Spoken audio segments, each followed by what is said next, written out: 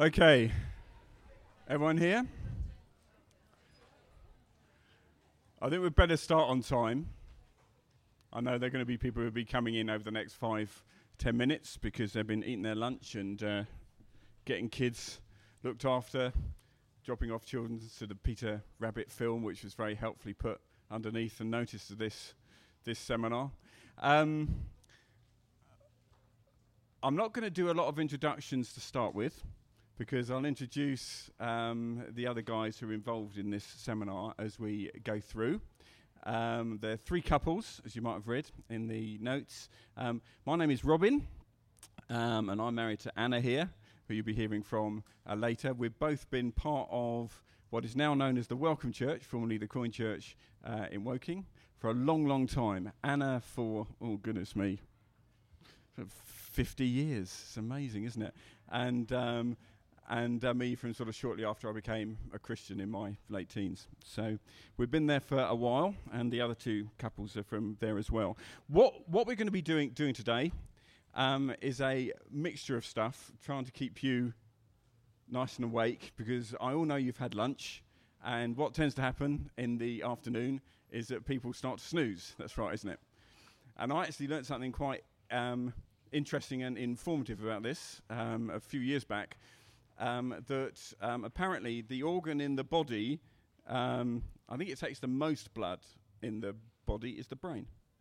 Okay? But what happens when you have your lunch is that all the blood up here, so there's always something a lot more interesting going on down there, and it all dashes to your stomach, and so your brain goes to sleep. So when you nod off, it's not because I'm boring, but it's biology.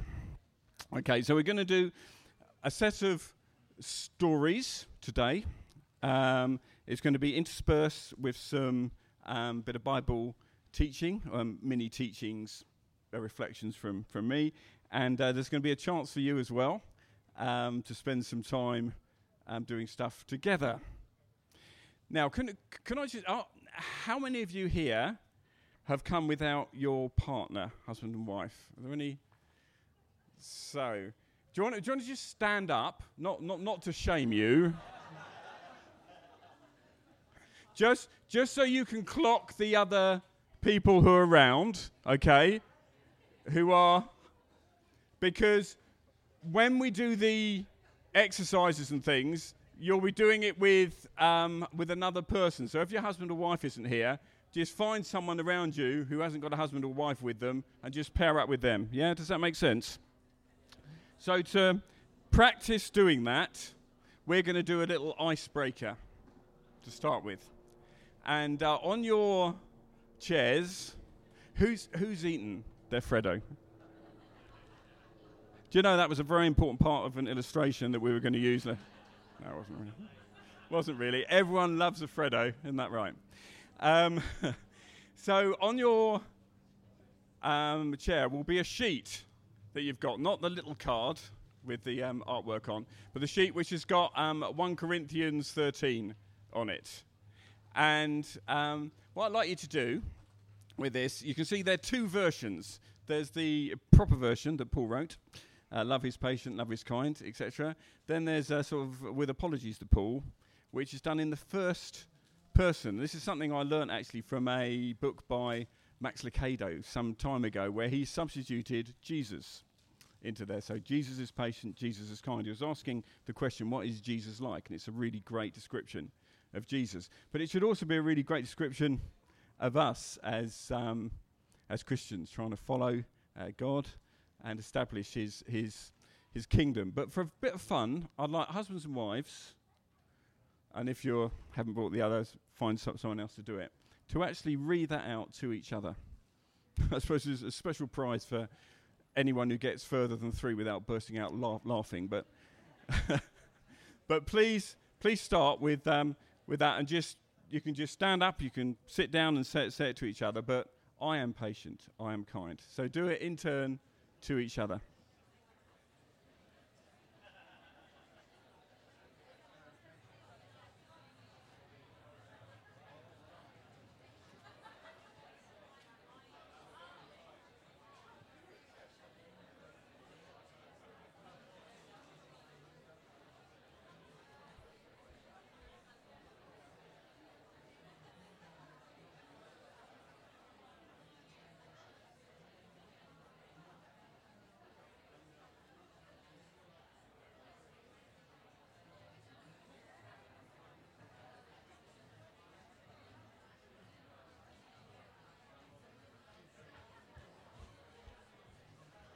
Yes, it's just the second version you should be reading to each other. The unofficial version.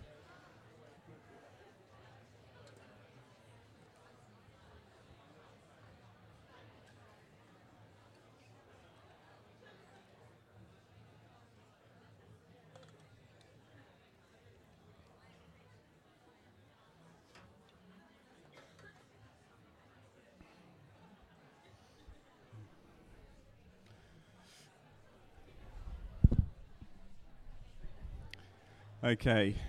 How's that going?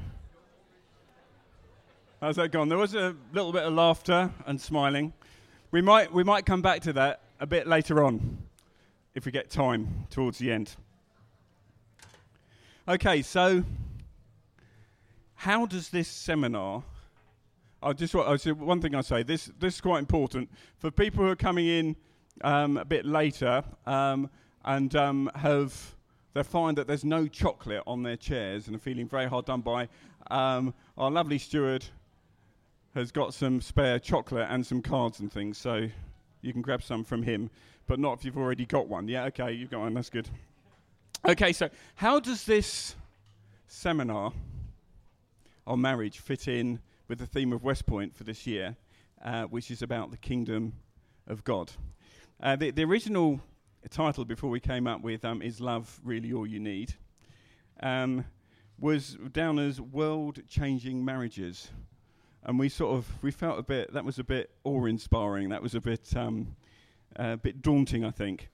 And when we talk about the kingdom of God, that can often feel as something's big, something beyond us, something which is somehow out of reach. And I think a large part of this whole 4 days is around sort of bringing the kingdom of God into our, understanding that this is our everyday lives. So what did Jesus have to say about the kingdom? I must say I was a bit nervous this morning when it said that Dave Devenish was going to preach from some parables of Jesus about the kingdom of God. Thankfully, he didn't preach on the one I'm going to just talk about now, so I can't be accused of any heresy through comparison. But this is what Jesus said. He told them another parable. The kingdom of heaven is like a mustard seed, which a man took and planted in his field. Though it's the smallest of all seeds, yet it grows, and it's the largest of garden plants, and becomes a tree, so that the birds come and perch in its branches. And he told them still another parable. The kingdom of heaven is like yeast that a woman took and mixed into about 60 pounds of flour. That's quite a bit of flour, isn't it? Until it worked all through the dough. Now, I find these words of Jesus a real encouragement to me, because the kingdom of God isn't about a massive tree that suddenly appears. It's not about a whole load of flour and dough in which the yeast is worked into. It's suddenly risen and ready to bake. The kingdom of God is about lots of small steps, lots of small events, happenings in our lives, things that don't just add together, but multiply together to build something which is huge, something which is God-made, something which glorifies him, something which is his will and purpose, the establishment of his kingdom. So, from small beginnings, little by little, our marriages can have a huge impact. Just think of the impact on our children, for those who are married here, have children, as they observe the way that we live together as husband and wife, as mum and dad, from day to day. Don't discount the impact that you have on your friends and family and people who come into contact with you from day to day. Just seeing some simple things being worked out in your marriages. And don't forget about each other as well, and the huge impact you will have on your wife or husband in their growth and in their relationship with God, as together you're building part of his kingdom. Now, the truth is that our marriages matter. They really matter. We shouldn't write off the small and the gradual. Every day, every little thing we do is part of his wonderful will and purpose as he brings unity to all things in heaven and earth under Christ. So what we'll be sharing today won't necessarily be earth-shattering, and you may have heard some of it, or all of it even, before. But it's going to be focused on stories, real stories of, some great guys, but, which is ordinary people. It's about honest, authentic, warts and all stories that I hope will help you in your journey within your marriages as they grow. When we first got together to plan this session, individually and as partners, a theme started to emerge, and hopefully that will be clear to you as we proceed. So, I'm going to introduce now Ben and Nancy, who are going to come up, who are the first. We've got 3 marriages of different vintages. And this is the youthful vintage. This is the not long in the bottle vintage. The fresh Frascati marriage. There we go. So I was going to introduce them, but they said they want to introduce themselves because it's part of what they say. So without further ado, over to Ben and Nancy. Hi, afternoon guys, hope you're doing well. So my name's Ben Martin, I'm children and youth pastor at Welcome Church. So I oversee everything from 0 to students. So it's just the volunteers that I oversee is like 150 people, and I couldn't tell you what that means in children and young people. But it's a very, very busy role. And I think we came to be part of this seminar because we're looking at different aspects of life, people in different walks of life. And my wife and I are very, very busy. Nancy will tell you what she does in a minute. So that's what we wanted to bring you today, is how we work our marriage when life is very, very busy. Cool. Hello. So my name is Nancy Martin. I'm married to him. I'm a political consultant up in London, so I commute from Woking up to London every day. And also I'm a recently elected councillor onto Woking Borough Council. So that's who I am. So we've been married for 5 years, as has been said. In that time, life has changed loads. In the first 7 months of being married, we moved house 9 times, house sitting different people around Woking. We counted up, we've had 6 job changes. Between us, 5 of those are me, but I can hold down a job, I promise. And essentially, our current commitments mean, not to labour the point, but we are at full capacity, we would say, as a couple. Our life is brilliant, and we love it. But our challenge has been our inability to get into a routine over the years. We're in more of one now. But it's an ever-changing one, and being flexible in that. Great. The first thing that I want to make, as I say, we're sharing stories of what works for us. There's not like, this is how you do your marriage and you'll be fine. It's just, this is what's worked for us and how we can get the best out of our marriage and get time together with the way that our lives is. The first thing I'm going to talk about is communication and organization. Now, this is probably the overarching theme through our whole marriage, and everything we want to say, it goes back to communication and organization. Now, they say that opposites attract, but Nancy and I are equally terrible at organization. So this is what we've had to do, is we've had to put some structures in place to help us, and so it's not something that comes naturally. And so one thing that I find is that, life is a constant bombardment of information. Some is just for me, and some things I need to communicate with Nancy. So I try and do that as quickly as possible because I'm likely to forget. There's been lots of occasions where Nancy's like, oh, I didn't know such and such was pregnant. I was like, yeah, I knew that 2 weeks ago. Sorry, I forgot to tell you that. And I get in trouble when things like that happen. So I try and share communication with Nancy as soon as possible. So I'll just send her a quick text. At my desk at work, I can send her an email. So I know if I forget about that later, I've already communicated it. So it's just a small thing, but it's something that really helps. I know that Nancy has got the information straight away. I'm not in trouble later. Another thing that we do is, because life is hectic and things come our way all the time, we find that forward planning is really, really important. So in January, we'll sit down together and we will try and plan time together for the year. So we'll look at it halfway through the year, around summertime, with New Day and West Point and all that sort of thing. When can we get 2 weeks of holiday just together? And we'll stick that in, approximate time for that. Then a weekend away early on in the year and a weekend away in the back of the year. So we know that we've got that carved out. And then we try and look at what Saturdays can we carve out just for us and get them in the diary. So we try and do that right at the beginning of the year. Now, of course, this is penciled in. There is no way, because things just come your way all the time, but it's a principle that we really try to work to, and we found that that's really helpful. Things will come, and we'll plan a Saturday, and then we realize friends are getting married, and we've got to move that, and these things happen all the time, and sometimes you'll go a month and we won't have that Saturday together, but we try and work towards that as best as possible. We find forward planning in that really helps.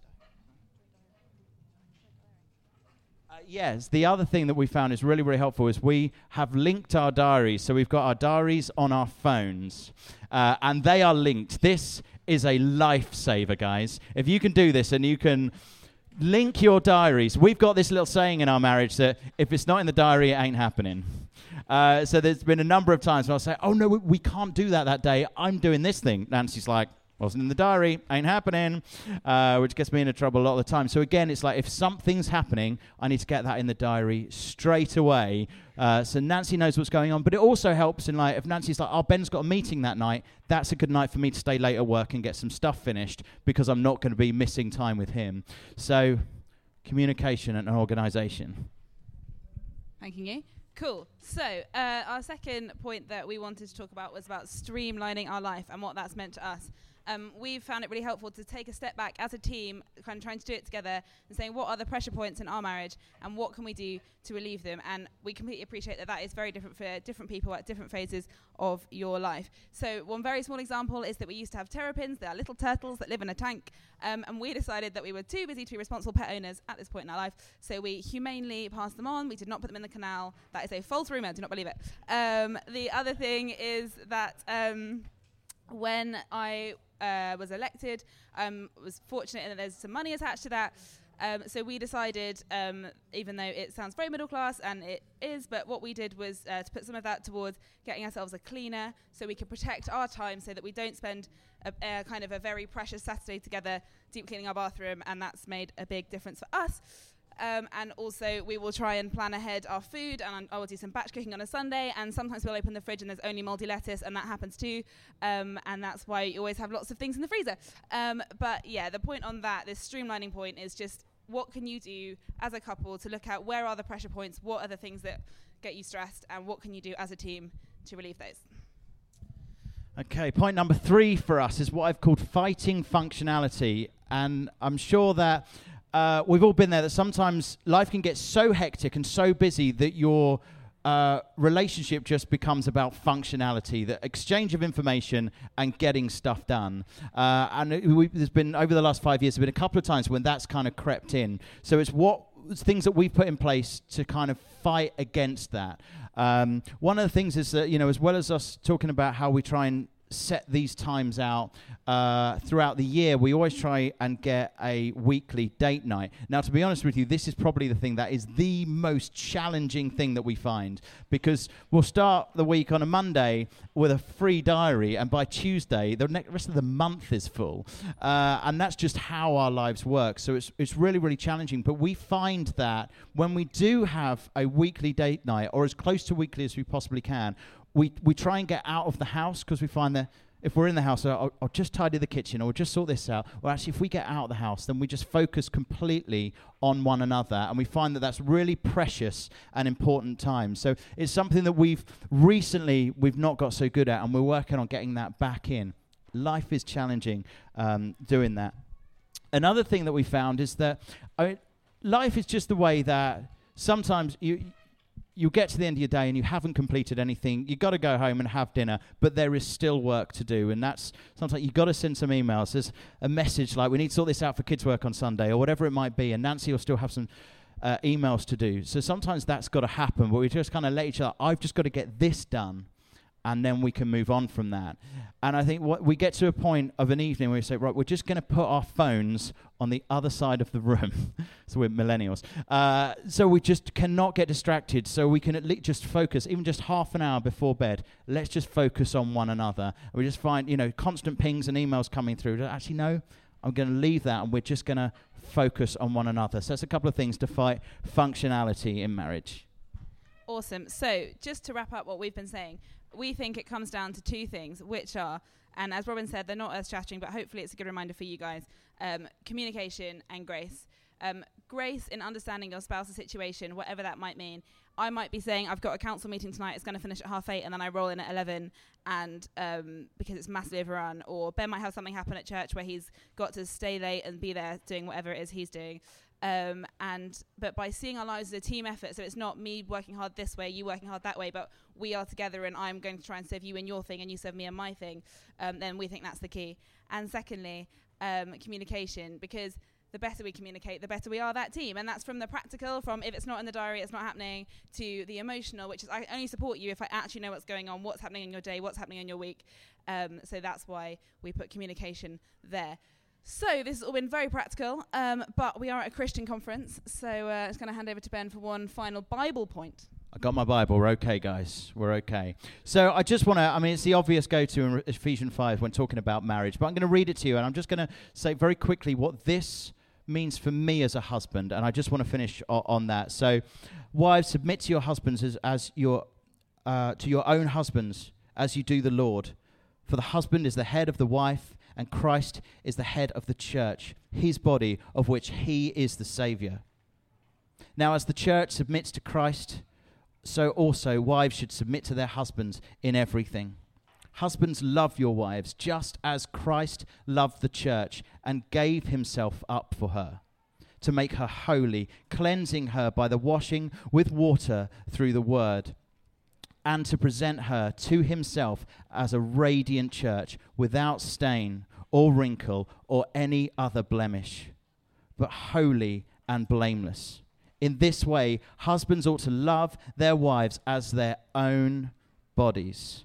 He who loves his wife loves himself. After all, no one ever hates his own body, but they feed and care for their own body just as Christ does the church. And that, looking at that verse and really focusing on it a bit, actually, I'm to love my wife as I love my own body. As I love my life. Actually, I want to be the best children and youth pastor I could possibly be. That's what I want for my life. And I want Nancy to be the best that she can be. And my role as a husband in loving her is to push her to be the best that she can be. So I've got to work against my own selfish nature, against my own nature to do what I want to do. But actually, I see my role as a husband in pushing Nancy forward. What do you want to do? What do you want to achieve? And how can I support you in those things? Thanks for listening, guys. Thanks. Feel a bit breathless after that. Could call it marriage at the speed of sound, but you could actually see from the sort of pace. This is how these guys live their lives, and this is. I think things do change, don't they? The culture, the way things are in life, have changed very, very, very much since I was young. There just seems to be so much more going on. Not least of which, it's commonplace now, as usual, for both partners to be working full time, and that puts a big pressure on, even with children. So now, the second sort of no, actually, but before I go into this, I just want to say something else. I was the first thing I said about the kingdom of heaven is that this is something which is happening, which is growing bit by bit, like the yeast in the flour, like the seed growing into a tree, in practical, everyday ways. And we've heard some really good practical, everyday experiences from Ben and Nancy, from young couples. I was just saying I was really challenged last night by Topi's talk when he started to talk about the supernatural. And I don't know, I haven't prepared anything on this. It was just something which I was thinking, this is something to think through more about how we let the supernatural into our marriages. I heard the term once being naturally supernatural, and how that happens in our marriages. I suppose it's a really small example of how God can work.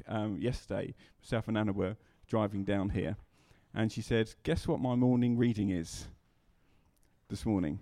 John 15. And that wouldn't mean much to you, but it means a lot to us, because it was the the passage that was preached on at our wedding 36 years ago. Now, that could just be coincidence. I don't think it is. And that's just a small example of how the supernatural can break into our lives. The way that we pray for each other, not just when we're sick, but when we're well in every aspect of our lives. Seeing kingdom breakthrough from day to day in small, natural ways which reflect the glory of God. I had time to do that because the second sort of mini-teach is from Ephesians 5:21 to 33. So Ben's already read that, so I'm not going to read that again, which is good, which is fine. I think actually they're words, aren't they, that are very familiar to us, that passage. That's where we tend to start very often when we look for teaching on marriage within the Bible.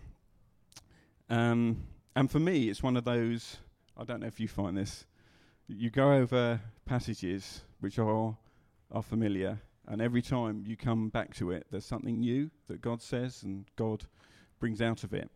And something which has really struck myself and Anna actually over the last few months, we've been involved in doing some marriage prep for a lovely young couple, and we've spent a lot of time in this this passage. And the thing which comes out is that sort of Ben started to read where we tend to start to read that passage. Wives, submit yourselves to your own husbands as you do to the Lord. But just before that is another verse which says, submit to one another out of reverence for Christ.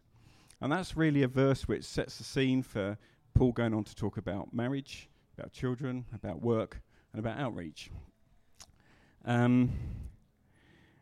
But even before that, at the start of the chapter, Paul says, follow God's example, therefore, as dearly loved children, and walk in the way of love, just as Christ loved us and gave himself up for us as a fragrant offering and sacrifice to God. Because the context of these words of Paul are obviously in the book of Ephesians, where through every part of that book, two core themes throb, well, they're more than that, but two which throb like a heartbeat through it, are unity and grace. So submission to each other out of reverence for Christ, what does that mean? Well, I don't think that is about obedience to Christ in response to some rules or instructions. It's about a joyful and willing response to the grace of our Lord Jesus Christ. Now, going back to this couple I've been helping through marriage prep, the first time we looked at this passage, the young man, it comes from a church background, he said these words. He said something like, I need to be a husband who's worthy of my wife's respect. And I can understand the sentiment of that. But the response really is, no, you don't. I need to be a husband who's worthy of my wife's respect. No, you don't. Paul tells us that we submit to each other out of reverence to Christ because he loved us and gave himself up for us. It's not because we deserve or earned it, but because of his grace. So we submit to Jesus joyfully because of his grace, not because of a list of instructions and demands. In the same way, we submit and love each other as husband and wife, not because we deserve it, but in response to the grace of our Lord Jesus Christ. Now, does that make sense? That makes sense. Because if Anna loving me was dependent on me being a lovable person, I'm not sure how far I'd get. Because over the years, there's so many things that you think, how can she still love me after I've done that? In the same way, Anna submitting to me isn't because I'm some sort of paragon of virtue. No. Anna submits to me, and I love Anna in reverence to Christ and his grace for us. Who here likes lists? Does anyone here gets lists made for them? Yes, lists of jobs, stuff like that. Okay. Nothing wrong with a good list. Nothing wrong. I'm the sort of person who writes lists and then forgets about the list, but it's just doing the list helps. Okay. How many of us have lists of stuff in our lives, in our marriage, that we've got to do somehow to persuade our wife to love us and submit to us, or to persuade our husband to love us? How many of us put on, not deliberately, but sometimes just inadvertently, a list of stuff, of standards that our husband or wife have to keep to? It's really easy for this to happen and to creep in, because that's our nature. That's what we do. That's what living under law is. But actually, we've been saved by grace. We've been set free. Freely, we've received. Freely give. We've received grace from Jesus. If our salvation was dependent on what we did, we'd be in a lot of trouble, wouldn't we? Yeah, same way.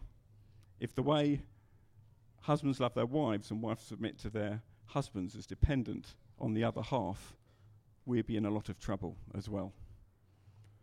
You know, what happens when you start with grace and you're loving your wife, submitting to your husband freely because of the grace that you have received? It's just a source of real breakthrough in our lives and in our marriages. It's a source of breakthrough in any relationship, to be honest, and particularly our own personal relationship with God. But in our marriage, we start from a position of grace. And actually, in response to grace, what's the response to grace? Response to law is, I'm doing this out of obedience. You know, response to grace is, I'm doing this because I just want to do it. Just love to do it. I'm going to throw everything into this. Paul wrote to Titus, it's the grace of God that teaches us to say no. It's the grace of God.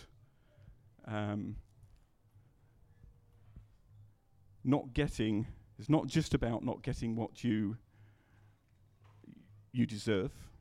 It's about getting what you don't deserve. Is grace. Sorry, a little bit off script there, but let's introduce you now to Eugene and Jodie. Really looking forward to these two guys coming up and doing it. Married for 11 years, 4 children, probably a sort of a young Burgundy of a marriage here. You can tell that I like wine. I'll hand you over. Thank you. As Robin mentioned, my name's Eugene, and this is my wonderful wife, Jodie, and we've been married for 11 years. Wouldn't you agree, life on itself is difficult, never mind marriage? Isn't it wonderful that we have a loving God that guides us through both life and marriage? When I first got asked to speak, I thought, why not? You know, how hard can this marriage thing be after all? However, both Jodie and I would agree when we started preparing for it, we both realized that we are not equipped to give anybody advice on marriage. So that's exactly what we're not going to do today. We are, however, going to share with you some of our experiences of what has been helpful in our marriage. First thing is praying together. Very early into our marriage, we started a business. So not were we just dealing with the pressures of being newlyweds, but also the added pressure of running a business. Looking back now, I can see how God clearly used this to bring us closer as we spent a lot of time praying together for the business. We soon learned to pray together, and as we did, God joined our circle of marriage. We would often go away and pray about important things separately, coming together to reaffirm what God said to us both, praying separately. We knew that when we came together that this is God speaking to the two of us about it. When we didn't agree, we knew that we had more praying to do. It's amazing though how often I thought to myself, well, Jodie's got more praying to do. We used this as our formula, knowing that when God spoke to us separately about things, we were on the right path. Did we always stick to it? Well, no. I remember this time when work got really busy and we needed another project manager. I knew somebody and I thought, well, I'll offer him the job. Up until this point, we'd always prayed about our marriage, and my wife gently reminded me maybe I should pray about it. And I thought to myself, what is there to pray about? I've got the work, I need this person, and I've got the person. So off I went and I started the project manager. I started him on the Wednesday, and by the Friday, all the work that we had secured had fallen through. So I was left with a project manager, nowhere to put him. Needless to say, now I pray about all of my managers. Words and actions. A very wise person once told me, be careful what you say during an argument. Today I'm married to that wise person. Words can definitely be harmful, and it takes time to regain the trust and for those words to disappear, even though someone has forgiven you. Early in our marriage, I thought, I am the head of the house and what I say goes. Maybe that was the South African me. However, I soon realized that respect is not demanded, it is earned. And it was only through the things that I did that I saw Jodie earn that respect for me. Love. The Bible says love is the greatest gift of all, and I must agree. I experienced this one day. I recall Jodie and I having an argument. She was upset with me, and in my head I was probably more upset with her. The silence proceeded, and I thought to myself, well, I will outlast her with a silence this time. Then suddenly my wife turned from being really angry to being really incredibly loving and caring towards me. As I saw her soften her heart and the anger changed to love, it melted me. Have you ever tried being upset with someone when they're being really loving? It's incredibly difficult. Jodie had a choice that day. She could remain angry or she could show me love. By putting aside her own anger and loving me, she demonstrated to me what love was. It was not self-serving. She laid down her own feelings for me, and it melted me. I'm going to pass on to Jodie now to share a very similar moment in our life when God spoke to her about laying down her own desires yet again. Jodie is really good at this, and it is amazing how much it affects me. Thank you. Eugene and I had been happily married for 6 years when I fell pregnant for the 3rd time. Early in the pregnancy, Eugene came to me and he said, Jodie, I've been praying and I really feel like God is telling me we're going to have twins. I remember looking at Eugene and I said, no, Eugene, God wouldn't do that to our marriage. Well, God did do that to our marriage, and only a few weeks later, it was confirmed we were having twins. It wasn't that Eugene was a bad father or husband.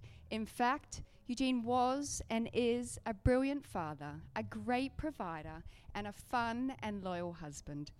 I had no doubt that Eugene loved me. It's just that he wasn't loving me in the way I needed to be loved.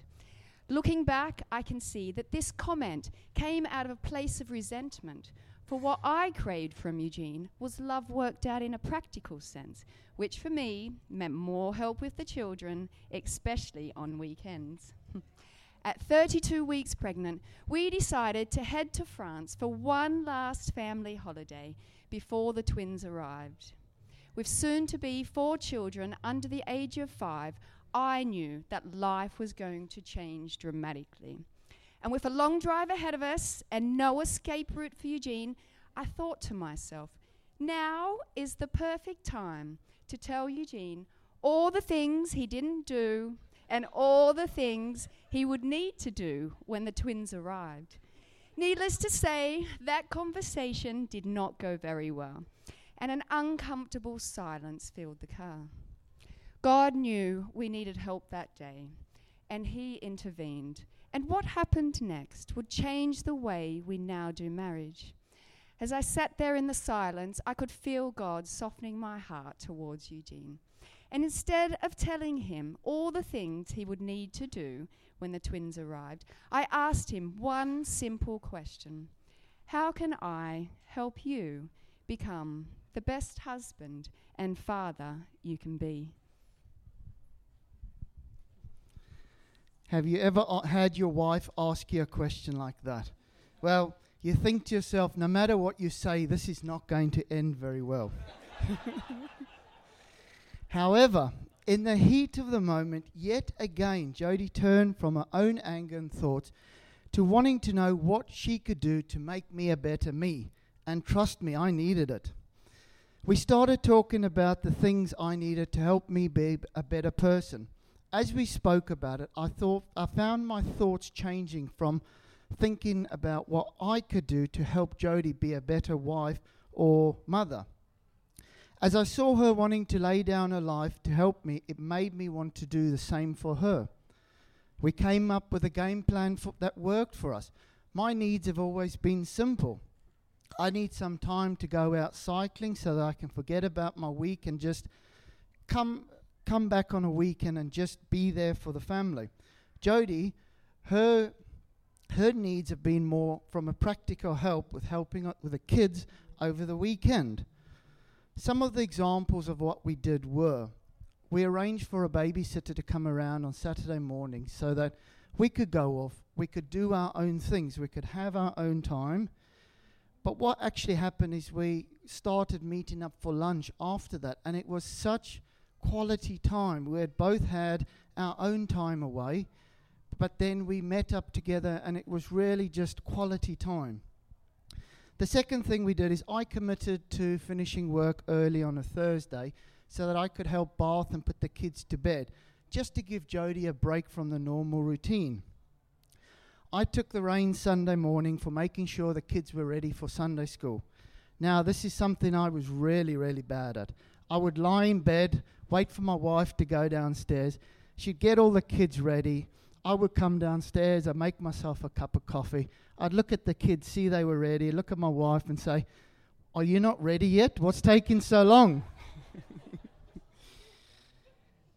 I always thought being a good husband was providing for my wife.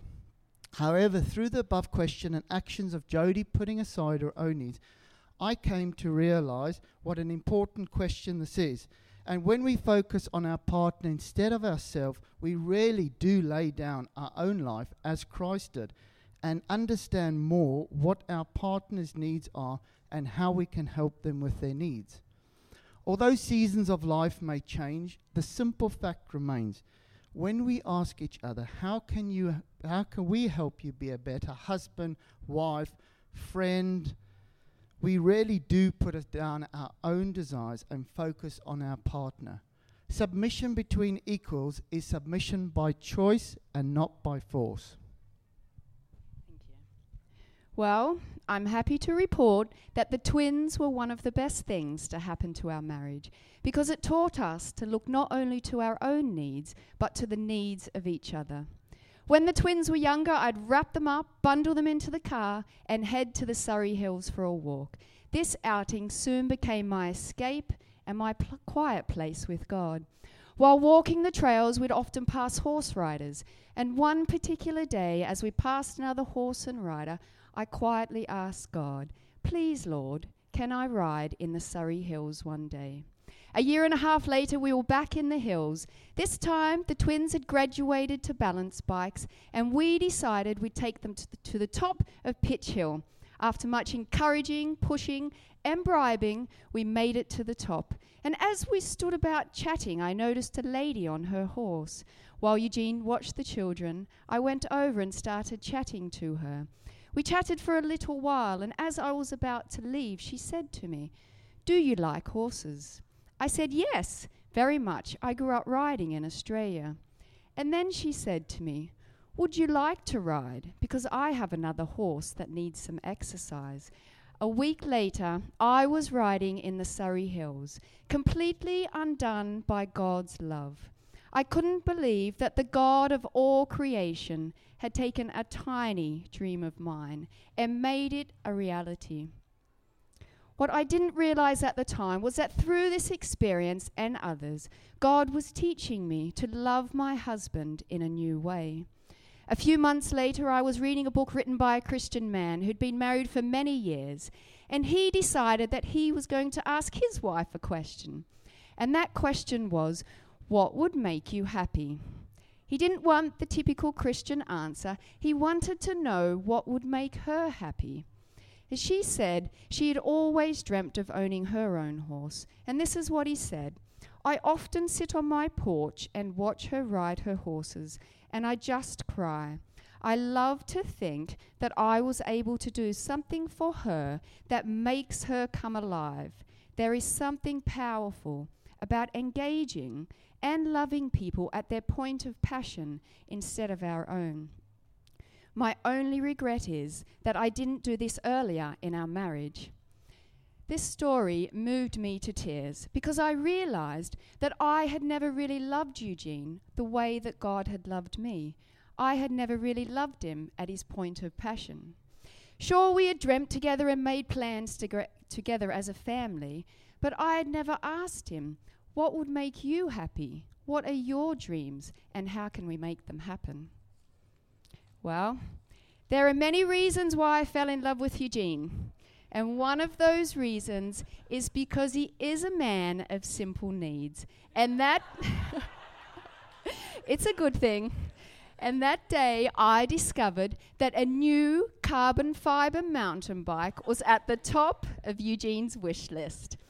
Now, I must admit that my first thought was, really? Because sometimes it's hard to see the importance in something that we don't value. But I have learned that it's not about what I value, it's about what Eugene values and what's important to him. Last year, the opportunity arose for me to travel to Zimbabwe for 2 weeks. Now, I love to travel. It is one of my passions. But my immediate response was, it's impossible, I cannot go. I need to take the children to school. There are uniforms to wash, mouths to feed. The list is endless. And when I told Eugene all the reasons why I couldn't go, I expected him to agree with me. But he didn't. He said that it could work, that he would take the children to school, that he would help them with their homework. He even promised me he would brush their teeth. I knew that those 2 weeks were not going to be easy for Eugene. But he willingly sacrificed his time to release me to go to Zimbabwe and enjoy all that God had in store for me there. We have learned that it's not the extravagance of the gift that's important. It's the unconditional act of love that says your dreams and passions are important to me. It's the laying down of our own life for our spouses. It's not always easy, but it's always worth it. Thank you. I'll hand you over to Robin.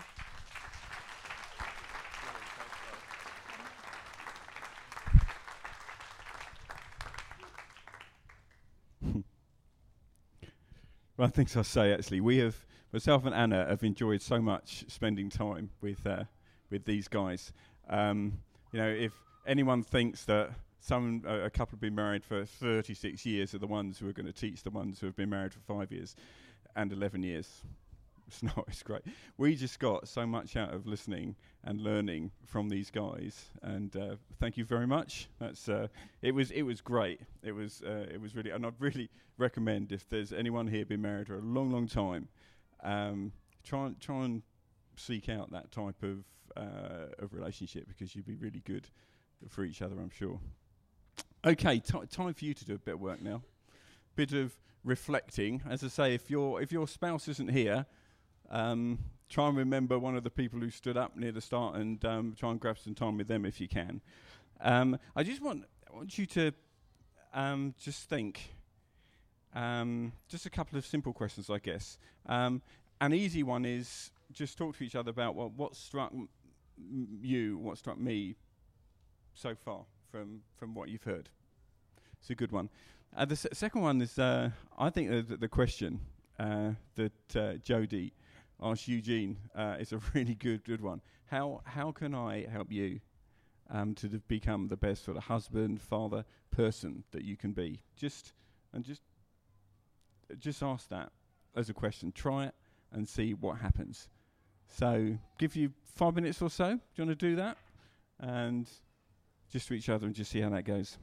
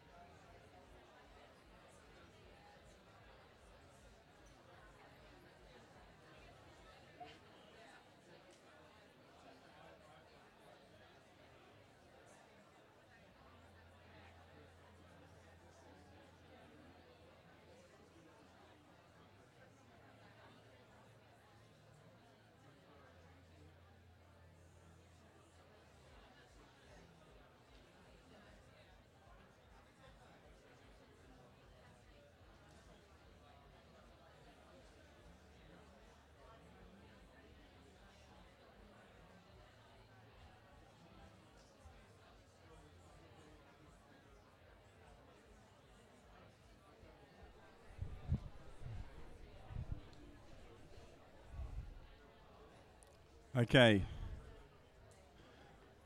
It's a good conversation to continue later. Sorry to break in on it now, but there's some really great questions. You know, what's your dream? Trying to find out what the dream is of your partner, the passion is of your partner. We said Anna was just saying to me, it's been great spending time with Eugene and Jodie, because now Anna can have a horse and I can have a new bike. So I think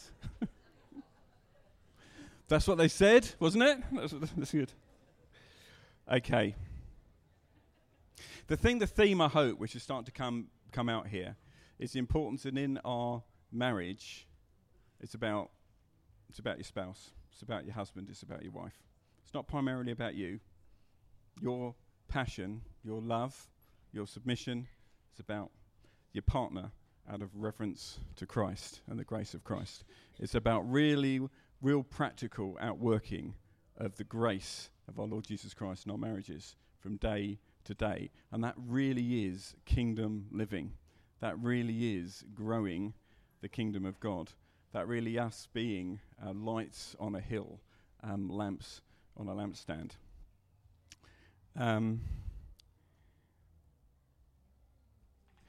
When we talked, when we read through Ephesians, and if it's an age thing, I've forgotten his name. Ben said, "Stop laughing." Ben actually really brought out the verse about each one of you must love his wife as he loves himself, and that sort of reminds me of another passage in Scripture that Jesus talked about, that I'm sure we all know really well, when the expert in the law came to Jesus and tested him with the question, "Teacher, which is the greatest commandment in the law?" And Jesus replied, "Love the Lord your God with all your heart and with all your soul and with all your mind. This is the first and the greatest commandment. And the second is like it. Love your neighbour as yourself. All the law and the prophets hang on these two commandments." At the heart of every thriving marriage, fundamentally, there's an awareness. There's an awareness of God.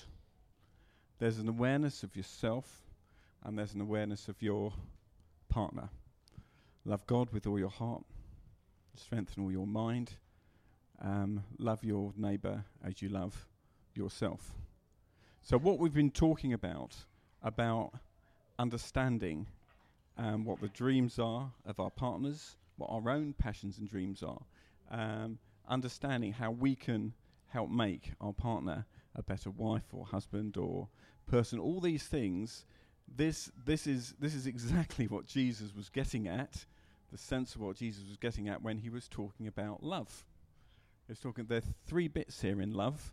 There's love for God, and there's love for your neighbour as you love yourself. The three elements of love, and this is God's take on love, and that's why love really is all we need. So I knew I'd be able to get that in at some stage, which is good. But it's just it's such an important thing for us to get hold of, because Jesus said all the law and the prophets hang on these commands. Well, a successful marriage, a kingdom marriage, a marriage which is shining out the glory of God, hangs on us loving God, receiving his love, knowing that we are loved by him and the grace in his life, and then actually having received that grace, freely giving that grace to our partners in the practical ways that we've been talking about this afternoon. So it really does all hang together. All this stuff in the Bible, it's all aligned, it's all supporting each other. We shouldn't be too surprised about that. Okay, so now I get to introduce definitely my better half, is Anna, and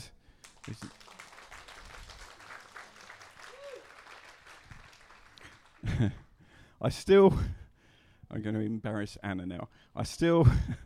When Anna comes into a room and I see her, I still have to pinch myself that I'm married to this wonderful lady.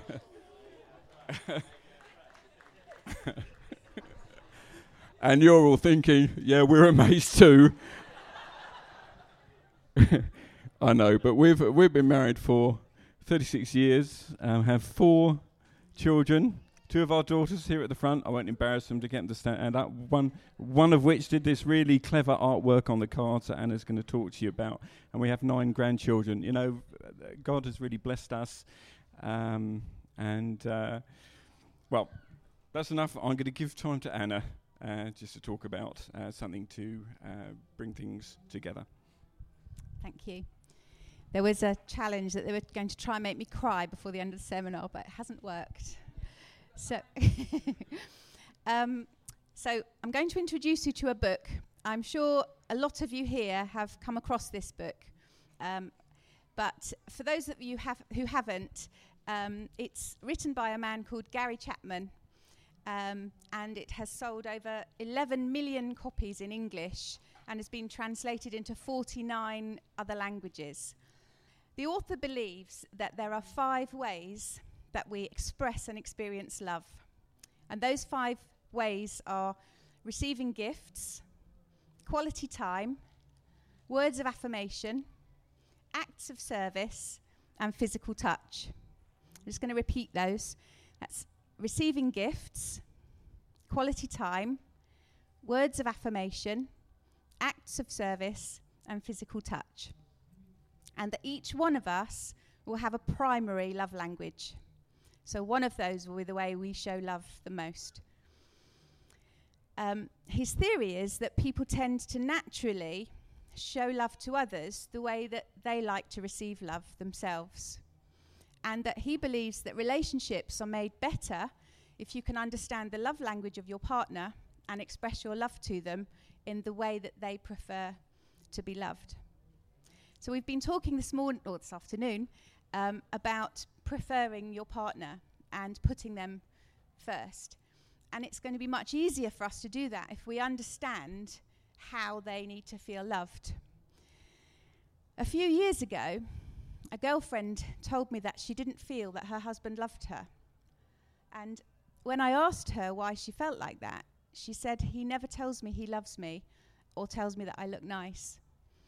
Now, I know that this lady, she works shifts, and when she did a twilight shift, which meant that she got home at 2 a.m, her husband would run her a bath, put candles in the bathroom, and make her a hot chocolate. But she still didn't feel loved. It wouldn't have mattered how many nice, kind deeds that man did for her, she still wouldn't have felt loved. Because I would guess that her husband's love language was acts of service and that hers was words of affirmation. One of the things that I've observed when I help people whose marriages are going through tough times is that quite often a couple will come believing that their marriage or their relationship is completely broken. And after speaking to them for a while, I realised that actually they still love each other very much, but they haven't understood how their partner needs to be loved. They haven't understood the way that that person needs them to show them that they're loved. And once they understand that aspect of giving love and begin to put that in action, often their marriages are restored. Sometimes it's not easy to understand how your partner needs to be loved. When Robin and I first came across the love languages, when you do it, you do a questionnaire, and it tells you at the end of the questionnaire which your preferred love language is. And Robin's was words of affirmation. Now, I would imagine you can tell he's quite a confident person. He's been very successful at a lot of things. And, he's a wasp. And I might cry. I'm a wafter, yeah. And he is very capable. So it had never really occurred to me that I needed to affirm him to make him feel loved, because I felt he was affirmed enough already. But actually, that was very important to him. And I had to learn how to do that regularly to make sure that he was feeling that I loved him. So if you've never read this book, I would really, really recommend it. It's such a good book. And even if you have read it, I would say pick it up, read it again, and chat about how you're doing. I read it on holiday, reread it as preparation for this seminar. And it was really good for Robin and I to talk about it afterwards so that I could tell him all the ways that he needed to improve, obviously. Anyway, now it's time for you to get involved again. And what I would like you to do first of all is, what do I want you to do? I want you to write on a piece of paper, if you have one, what you think your love language is and what you think your partner's love language is. And then swap bits of paper and compare notes and see whether you've got it right. If your partner's not here, then perhaps you could just write what you think and then get them to do it when you get back, and then you could compare notes at a later time. Secondly, actually I'll tell you both at once, when you've done that, there's a little card on your... What did you do with the card that was here? Have you got it? Yes, that little card, thank you. If you write on here, if you're the lady, write on the lady's side, what love is for you. So what would love look like? So for me, I might write, love is a back scratch, because my love language is quality time, and I love it if Robin just sits scratching my back. So that's an example. So if you do that, and then give your partner this postcard, because that will be a constant reminder for them of how you like to feel loved. Does that make sense? Yes? Okay. Thank you.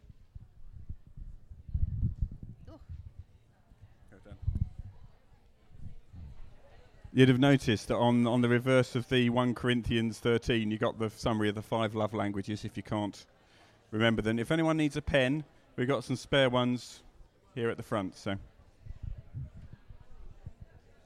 we'll give you about 10 minutes for this one.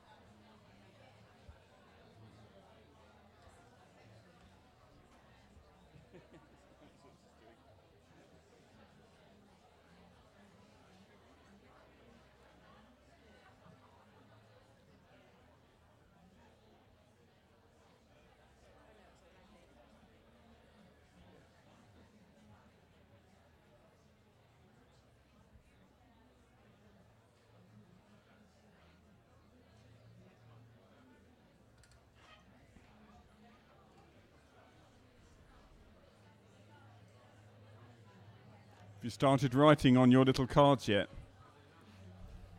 I'd encourage you to write something on your little cards. Have you written anything on your little cards yet? Good.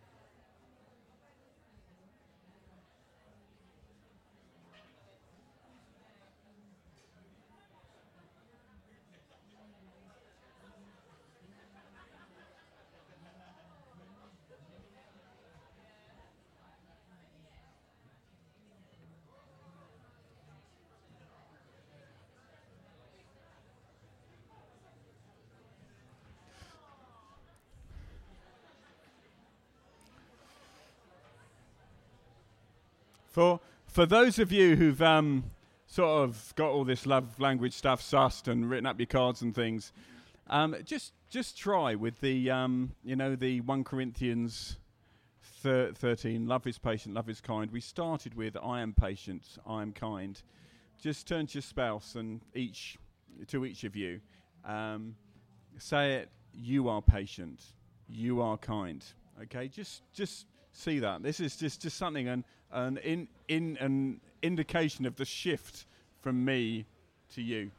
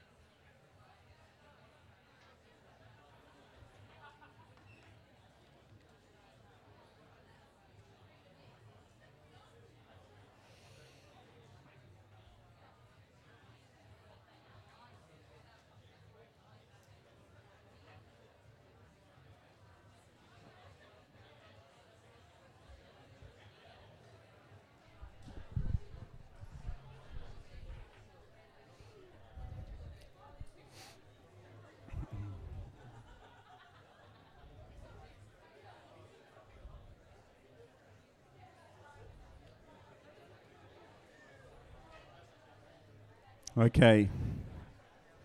Saw lots of chatter going on.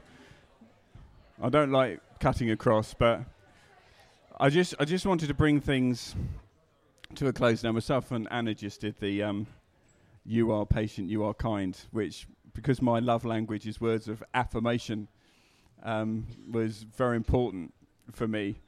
I found it improved for Anna when I scratched her back at the same time. Okay, so just to sum up, what you've heard this afternoon through the Bible, the slow but relentless growth of the kingdom of God through our marriages. Every day, these small steps, these small things that we're doing, showing grace to each other, means that our marriages really are world changing. You might not feel your marriage is world changing, but I believe the Bible tells us that our marriages are world changing.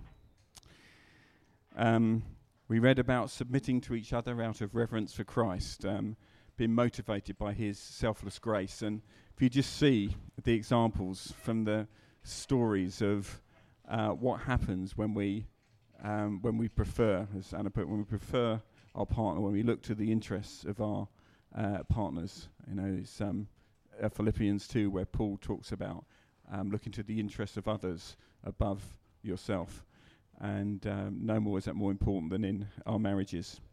And the release there is in getting rid of those lists that we put on ourselves of I need to be like this or you need to be like this.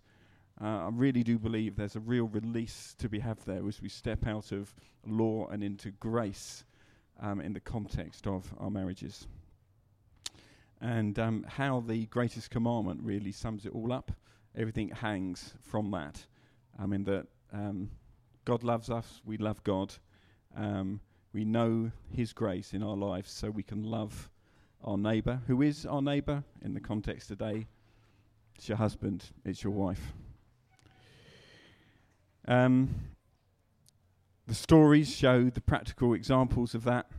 Anna's sharing on the love languages is a really practical, it's so simple, but it can be really life-changing, marriage-changing as you work through that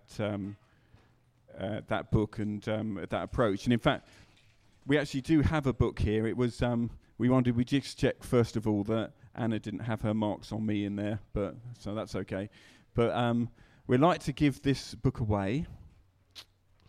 And I could say first one at the front, but I won't say that. Has anyone got an anniversary this week? Wedding anniversary this week? No one gets married in August. Ah, there's one at the back. Ah, there we go. Come on. There we go.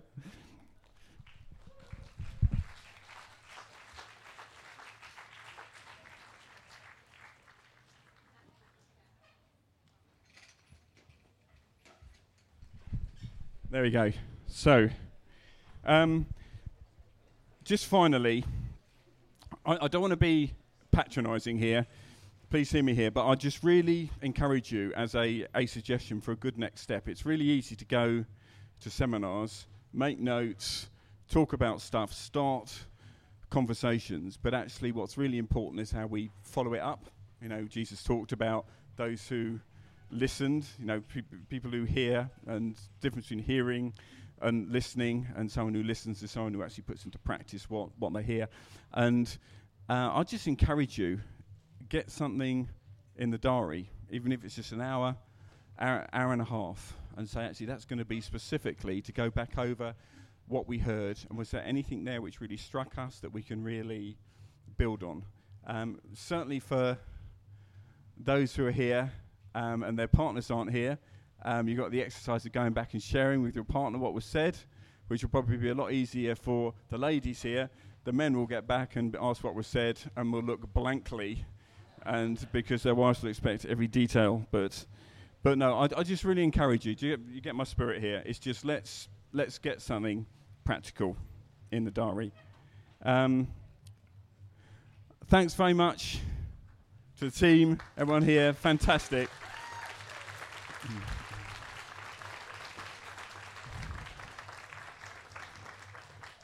Thank you for listening.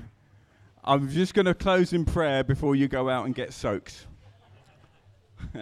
Father, thank you so much that you've been with us here today, and thank you for the gift of marriage.